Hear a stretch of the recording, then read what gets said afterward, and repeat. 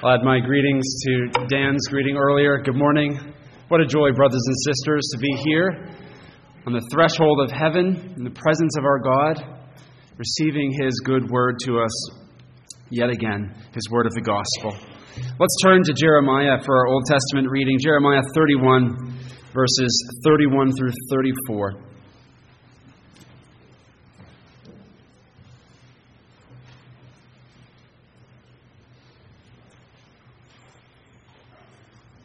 Jeremiah 31, verses 31 through 34.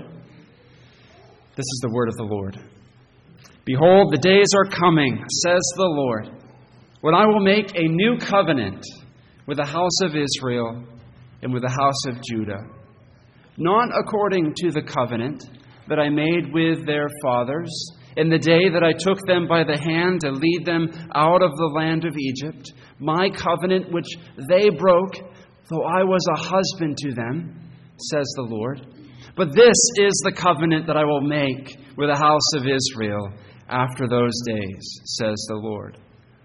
I will put my law in their minds and write it on their hearts, and I will be their God, and they shall be my people.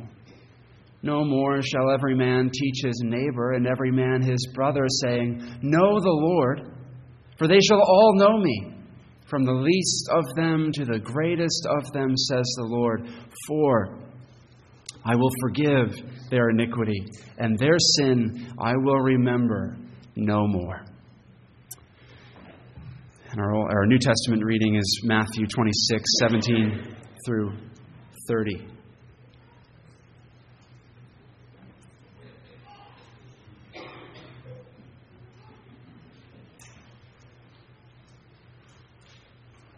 Matthew 26, verses 17 through 30. Now, on the first day of the feast of the unleavened bread, the disciples came to Jesus, saying to him, Where do you want us to prepare for you to eat the Passover? And he said, Go into the city to a certain man and say to him, The teacher says, My time is at hand. I will keep the Passover at your house with my disciples. So the disciples did as Jesus had directed them, and they prepared the Passover. When evening had come, he sat down with the 12. Now as they were eating, he said, Assuredly I say to you, one of you will betray me.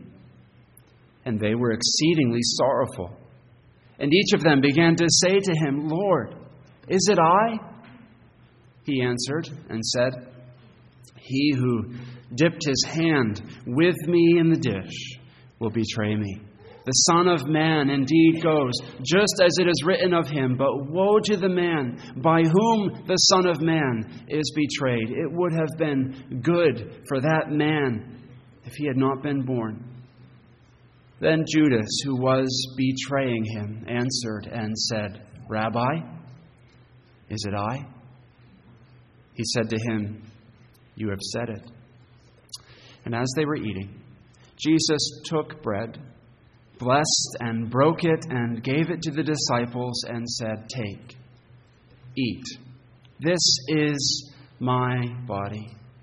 Then he took the cup and gave thanks and gave it to them, saying, Drink from it, all of you, for this is my blood of the new covenant, which is shed for many for the remission of sins.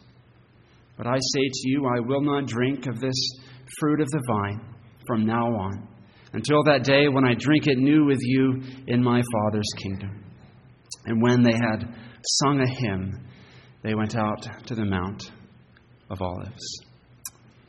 Thanks be to God for His word. Let's pray now and ask Him to bless it to our hearts.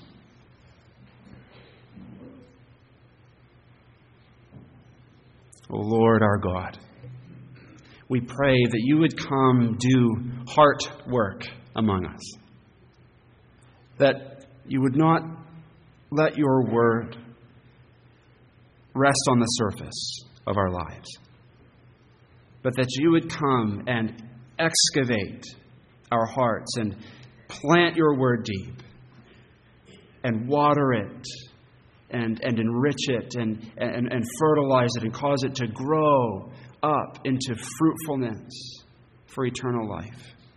Let not your word return empty. We pray in Christ's name. Amen. Our text this morning, which we just read together, Matthew 26, verses 17 through 30, is a warning to us of just how important it is for us to stay true to our Lord Jesus Christ. How urgent and important and essential it is for us to stay faithful to Christ. We get this devastating picture in Judas of failed discipleship. Discipleship that started well and then shipwrecked. It's not the first time in the Bible we've seen it, is it? And it's not the last, right? Scripture has several of these heart-wrenching accounts of people who started out with their eyes on the Lord, trusting in Him and in His Word and His promises. Saul in the Old Testament, King Saul, chosen out by Samuel, by God, to be king over Israel, head and shoulders above all his brothers, promising beginning. But then he doesn't repent of sin. He relies on his own strength. He doesn't trust in the Lord. He falls away, becomes proud and self-righteous instead of repentant. There's later on in the New Testament we'd read about Demas, one who was a close companion of the Apostle Paul. He worked with Paul. He knew Paul. Paul commended him in several letters that he wrote in the New Testament. But then towards the end of Paul's ministry, Demas gave up. He threw in the towel, walked away. Paul says, Demas, in love with this present world, has deserted me. Gone to Thessalonica. He's gone. He abandoned me and, by all appearances, abandoned the Lord Jesus Christ. And then there's Judas, as we read here. The most infamous example of failed discipleship, Judas. What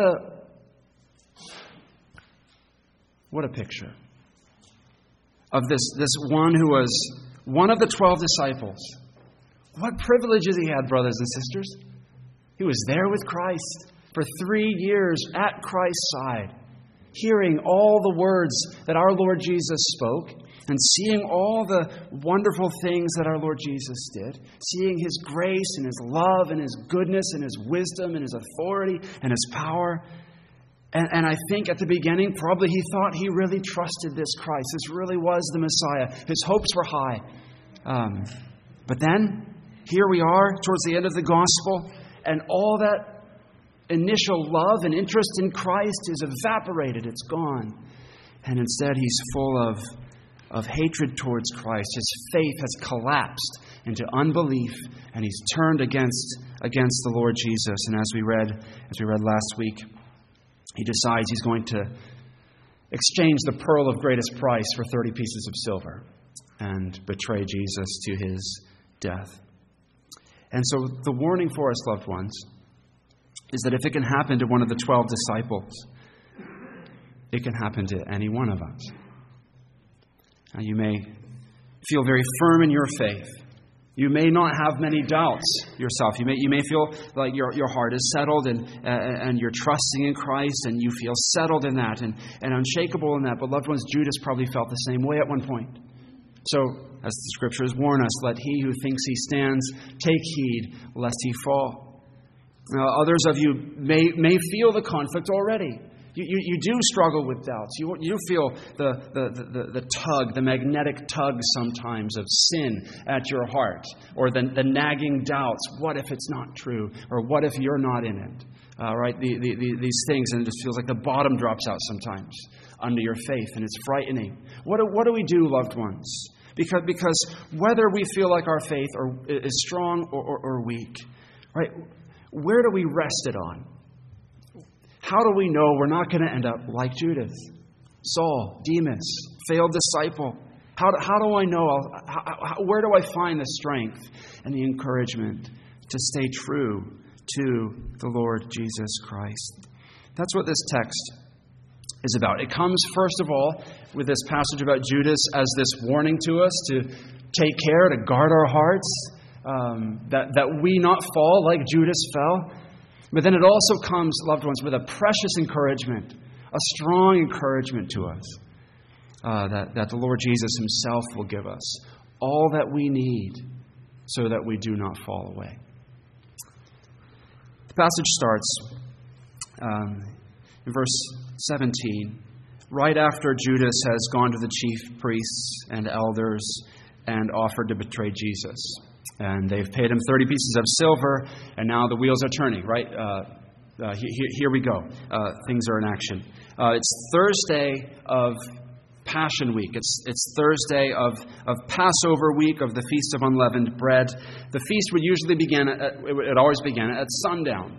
And at Thursday night, the Jews counted that as the first part of Friday. That was the first part of Passover for them.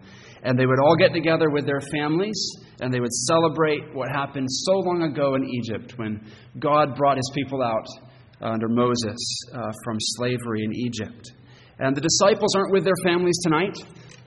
They're with Jesus. They're with each other. This is their family. Remember, Jesus said, "These are my brothers. These are my sisters. This is my family." So here they are, the 12 disciples, and they're going to gather with Jesus to celebrate this Passover meal. They ask Jesus, "Where do you want us to arrange it? What's the plan for Passover?" He says, "Go into the city. There's a man there. You'll use one of his rooms." Either Jesus has already set this up ahead of time, or by his divine knowledge of all things, he knows where exactly this is. And he sends them, and they go, and they prepare the meal. It would be a lot of work for them to prepare the meal. Think of Thanksgiving dinner, right? And all the work and all the preparations, right? The traditional meal that you always have, the traditional dishes you always make, and all that goes into it. That's what they're doing. They're going to prepare the Passover.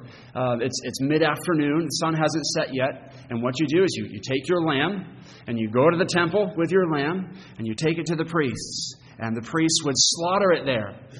And they would pour the blood at the base of the altar in the temple. And then they would put the lamb, they would take the fat portions from the lamb and burn it on the altar for burnt offerings in the temple. And then you would take the lamb from them, receive it back, and you'd take it back to your home where you're going to eat your meal. And they would have herbs and greens and bread and wine, several courses here interspersed with prayers of thanksgiving and singing of Psalms 113 to 118, one of which we sang earlier. So that's what the disciples do. They go, they make the preparations. Everything's ready. The sun sets and Jesus comes in, likely under cover of dark because he knows there's a price on his head. And they sit down at the table. They recline around the table and they begin their meal. The atmosphere in the room is tense and heavy. Jesus tells us in John's Gospel, John 12:27, we're told that he is greatly troubled in spirit. There's a sense of ominous dread. Even as they're gathering to celebrate this supper, there's a sense that something heavy is coming, and Jesus has been telling them that he's going to die. But then it all suddenly gets worse, unthinkably worse.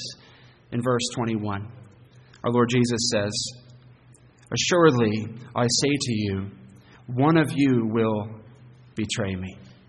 That hits them like a bombshell. They're shocked. They had no idea this was coming, and their verse 22 says they are exceedingly sorrowful. Remember Matthew writing these words for us by the Holy Spirit was there. And as he's writing this, I'm sure he can remember so vividly in his mind that moment when Jesus said, "One of you will betray me." And there's Matthew sitting around the table with the others, and he feels the pain that strikes his heart. One of us? They're all stunned. They all say to Jesus, "Surely, not me, not I, Lord." And this brings us, loved ones, to the first warning the text gives us about falling away from Jesus. And that warning is this. Listen, you can have great spiritual experiences and great spiritual gifts and great spiritual prominence.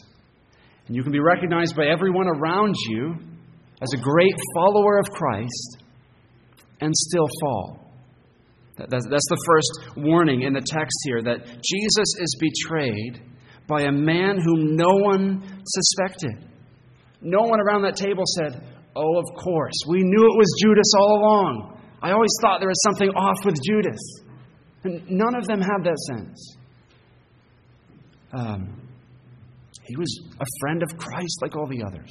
He was their friend. They knew him, and they thought they knew him, but they were deceived. Jesus in verse 23 says, he was a friend, right? My betrayer is a friend, he says in verse 23. He who dipped his hand with me in the dish will betray me. All of them have been dipping their hands in the dish with Jesus, scooping out the food with their bread as they eat together. Jesus is referencing language from Psalm 41, verse 9, where David says in Psalm 41, even my close friend in whom I trusted, who ate my bread, has lifted his heel against me. Jesus said, it's someone who's eating dinner with me on Passover night, gathered together as my brother who betrayed me. So notice this. Judas has every outward appearance of being faithful to Jesus. And he has had great spiritual experiences. He himself was with Jesus through his many miracles. He'd seen Jesus cast out demons and heal the sick and calm the storm. He saw all that. And he himself was even sent out by Jesus with the other apostles to cast out demons and heal the sick. Judas did all those things. So he's a man of spiritual experiences and gifts and prominence among the disciples. He's not one of the inner three, the closest to Jesus there, Peter, James, and John, but he's the treasurer among the group. He's in charge of their finances. He has a particular role, a prominent role among them, a position of leadership and trust. And so, loved ones, take the warning. Take it to heart. Don't trust in your performance as a Christian to keep you from falling away. Don't rest your heart in outward acts of obedience or in looking like a disciple to those around you. Don't think that you are not in danger of falling because of these things, because none of us is immune to sin. It's not enough to give Jesus an outward performance of good obedience. He needs our hearts. He needs our hearts all the way through. We should ask with the disciples, is it I, Lord? Test my heart, search my heart, see if there's any wicked way in me. Keep me from faithlessness. That's the first warning here.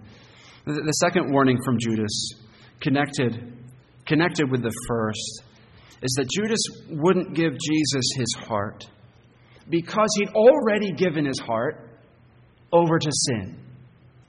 The reason that Judas was only a disciple on the outside and not on the inside was because instead of giving his heart to Christ, he'd given his heart fully to something else. J.C. Ryle, Anglican bishop from the 19th century, often writes so clearly and pointedly on the Gospels. He writes this here. He says, Judas clung to one darling sin. Judas clung to one darling sin. What was that sin? We read about it last week.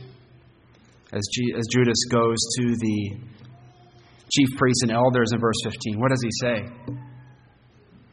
What will you give me? That's what his heart loves. That's what his heart's hanging on to. That's his God. What will you give me?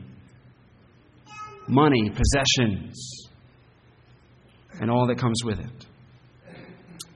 John 12:6 tells us that as the treasurer of the group, Judas had charge of the money bags, and he used to steal a portion from it for himself. And whatever other reasons might have been mixed in with this reason, it's clear that Judas loves money. How many times did Jesus warn his disciples about this very thing? And Judas didn't hear it. I mean, Jesus has said over and over these warnings, Matthew 6:24, no one can serve two masters. You'll either love one or hate the other. You can't love God and money. Judas heard him say that. He didn't hear him say that. Because now here he is, picking one over the other. Or Matthew 19:24, where our Lord says, "It is easier for a camel to go through the eye of a needle than for a rich person to enter the kingdom of God." Jesus warns, Judas ignores, and he clings to his darling sin. And in the end, Judas, loved ones, puts Jesus on the altar to his God money. Don't cling to your darling sins. Don't tolerate a little idolatry in your heart. Particularly the warning, watch out for the love of money. J.C. Ryle, again, he says, once let love of money get the mastery, and it will harden, sear, freeze, blight, and wither our souls. It overthrew an apostle of Christ. Let us take heed it does not overthrow us. One leak may sink a ship. One unmortified sin may ruin a soul. Don't cling to your darling sins. Put them to death by the Spirit and give your heart wholly over to Christ. That's the second warning. The third warning. If we fall away from Christ, it's all our own fault. That's the third warning. If we fall away from Christ, it's all our own fault. Listen to what our Lord says in verse 24.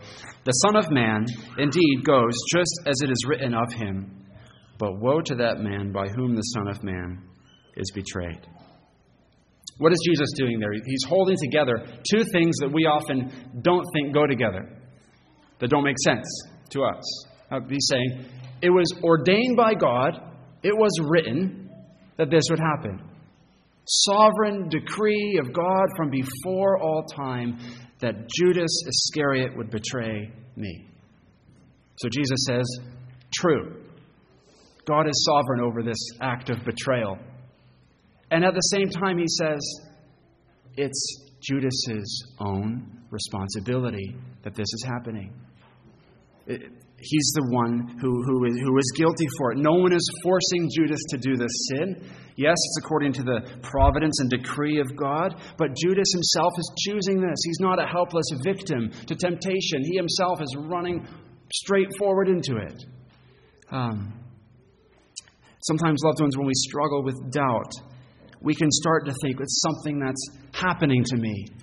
That it's not really something I'm doing. It's something that's coming in from the outside and happening to me. This can happen sometimes when you go through a painful experience of suffering. And we can start to question God.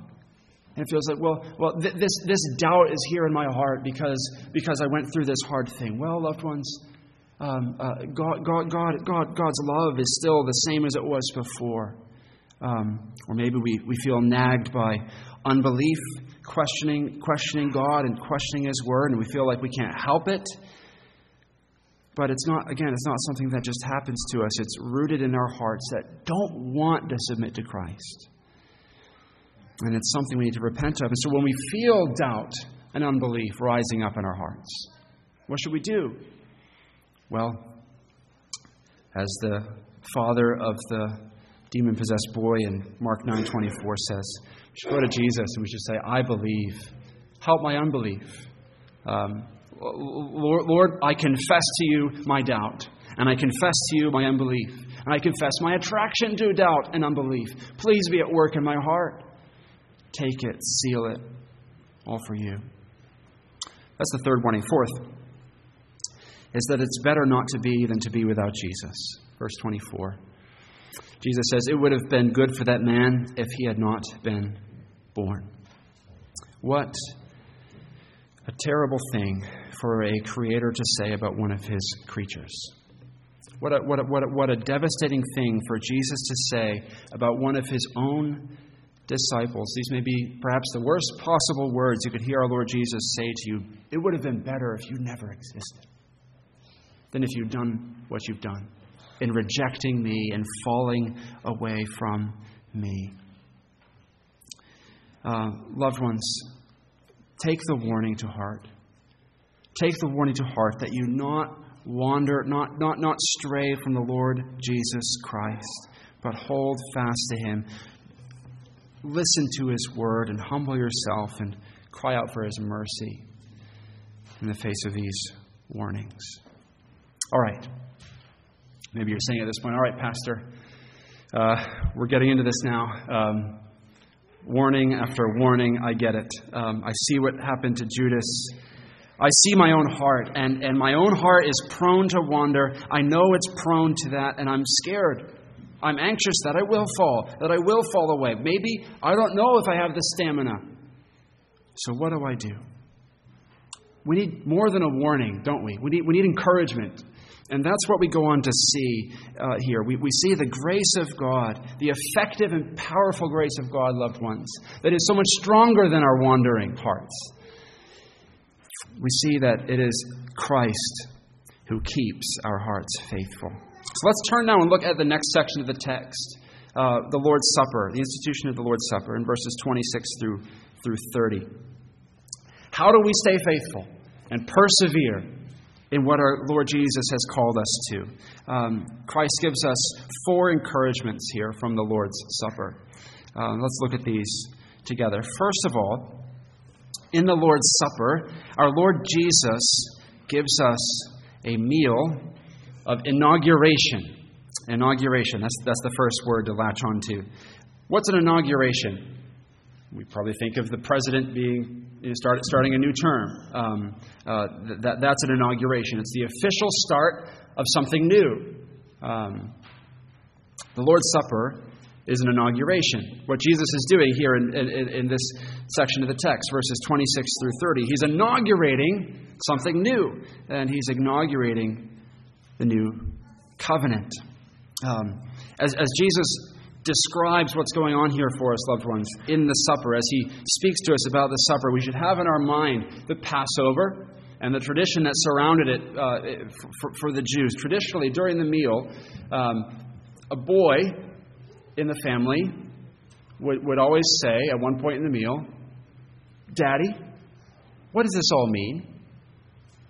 We're eating the bread, we're drinking the cup, we did the lamb at the temple. What's it all about?" And the father would say, "Well, it's about this. It's about how the Lord brought us out of Egypt with a strong and mighty arm and redeemed us." Back in Exodus 12, as the people of Israel are getting ready to go out, as God starts the first Passover, he said, "I'm doing this so that when your children ask in the years to come, why are we doing this? You'll tell them the story of salvation again." And so that was the tradition that they would have. Why are we doing this? And Jesus would give the explanation. Now, it may be that this has already happened at some point in the meal, that the disciples, one of them has already asked the question, and Jesus has given the answer, pointing them back to Egypt and the Exodus.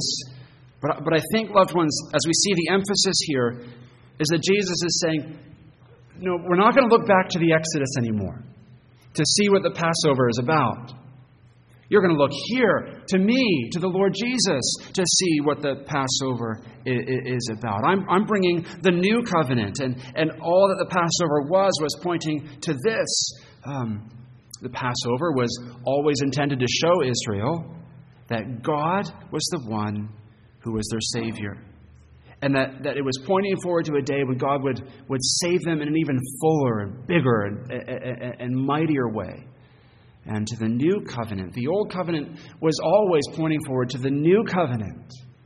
We read about this promise in Jeremiah 31 earlier, where our Lord says, "Behold, the days are coming when I will make a new covenant." And in that new covenant, God promises to make his people faithful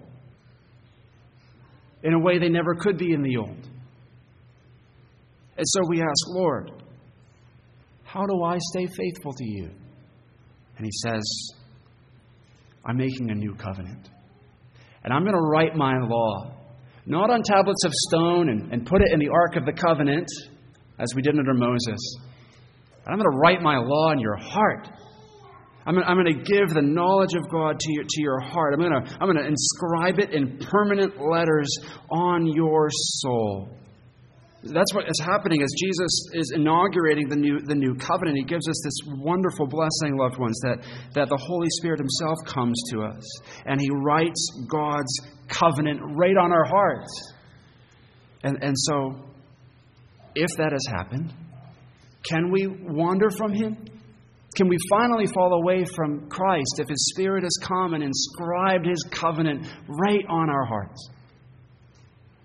No, we can't. Not even our own faithlessness can be final if that's true.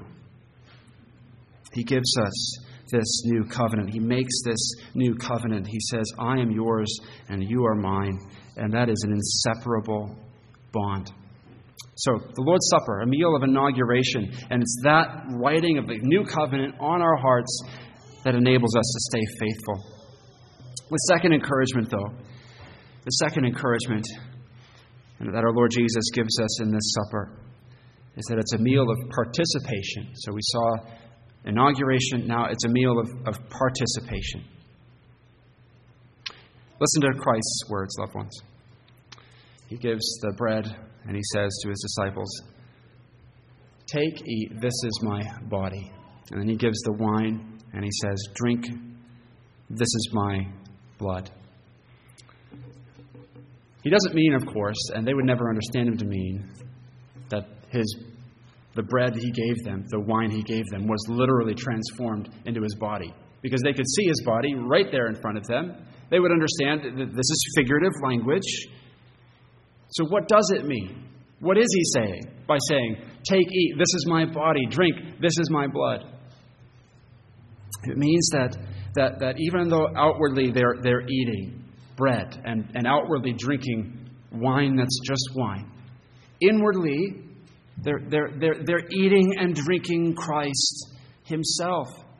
And when we come to the Lord's Supper, we're doing the very same thing. When we come with our eyes on our Lord Jesus Christ, we're feeding on Him in our hearts by faith. And as we drink the cup, we're drinking in the Lord Jesus Christ Himself. Not His blood physically, right, in the wine, but Himself and all that He is, coming into us and uniting Himself with us as our Savior forever. Paul writes about this in 1 Corinthians 10:16. He says, the cup of blessing that we bless, the Lord's Supper, he says, is it not a participation in the blood of Christ? The cup, the bread that we break, is it not a participation in the body of Christ? As you come in faith to Christ, your soul is sealed to His soul, and all His blessings become yours. So the point, what's the point? What's the encouragement for us? To keep us from faltering in faith and falling away. If you're feeding on Christ, if you've tasted Him and if you've been united with Him in faith, then you cannot fall away.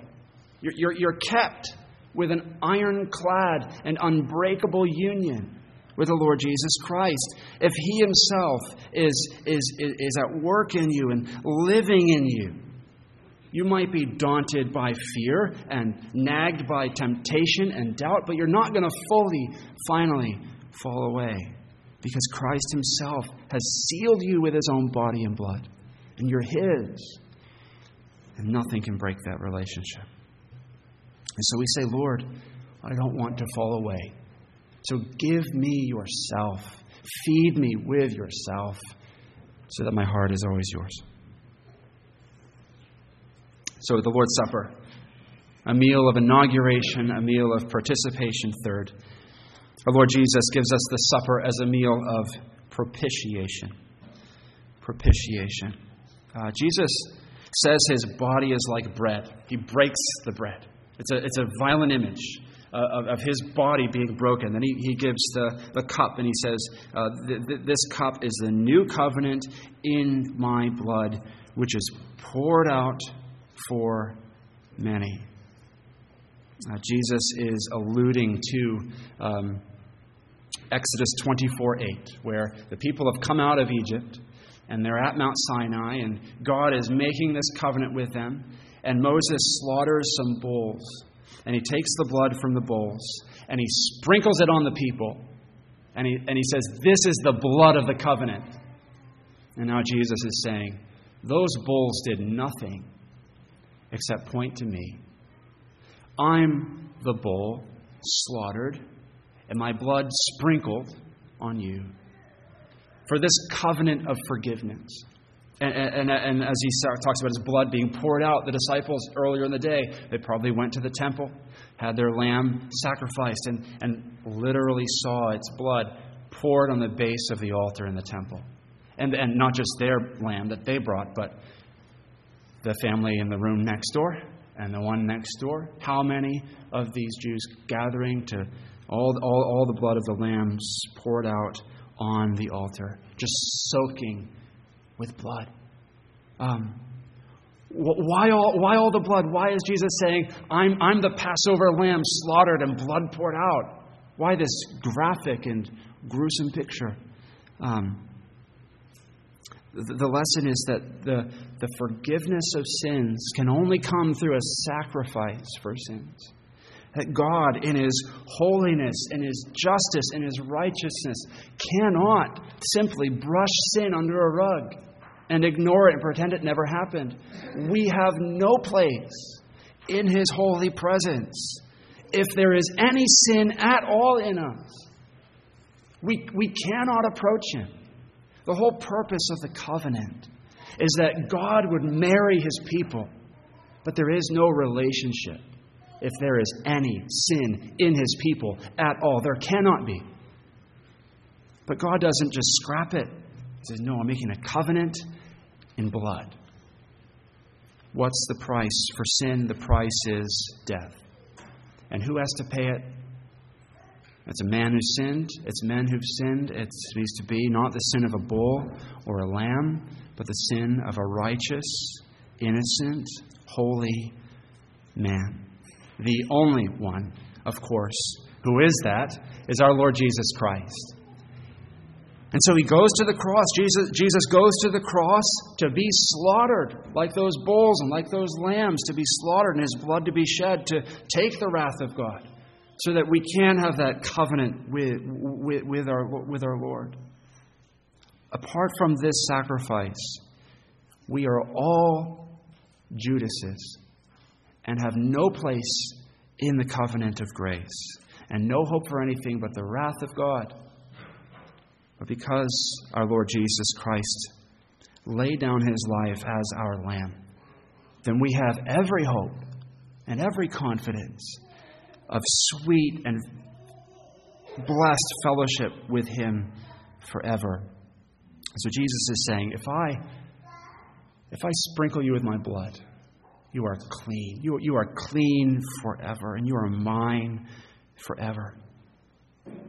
The encouragement here is, loved ones, don't fall away.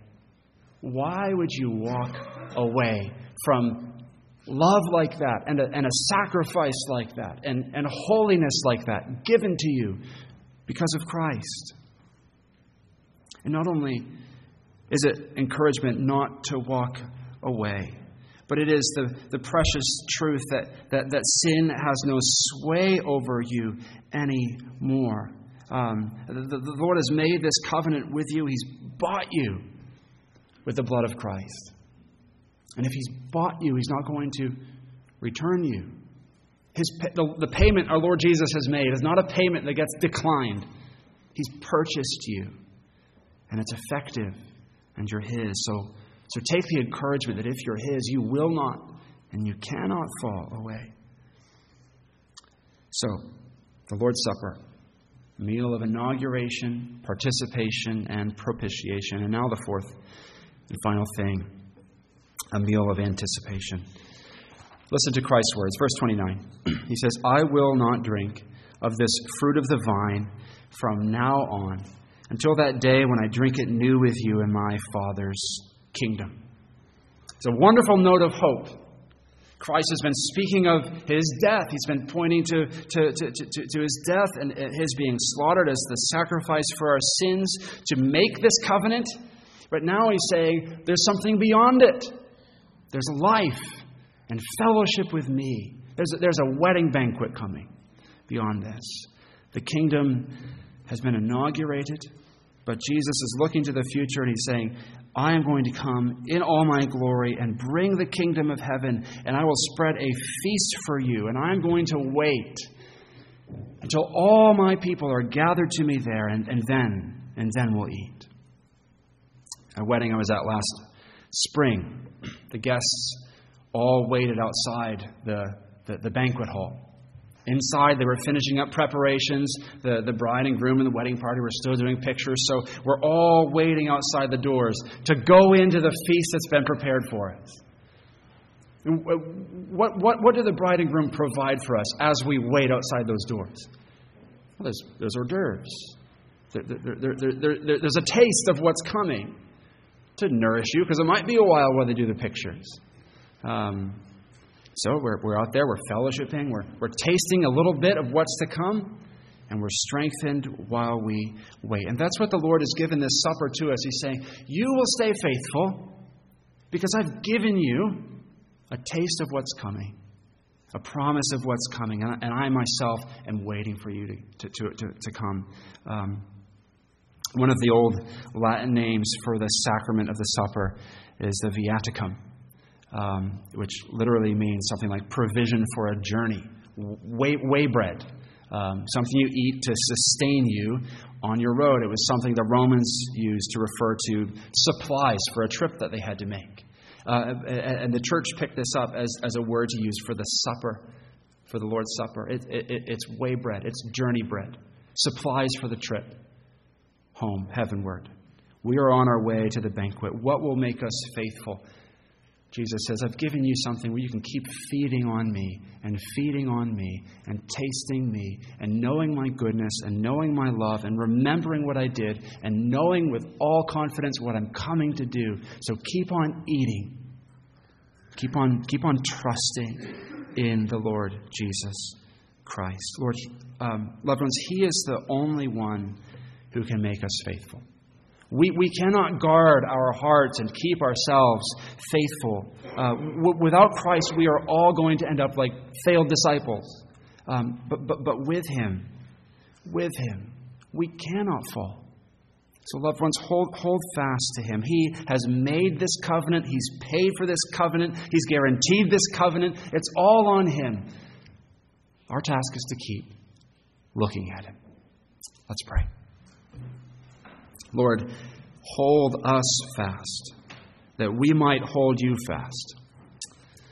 We pray this in Christ's name. Amen.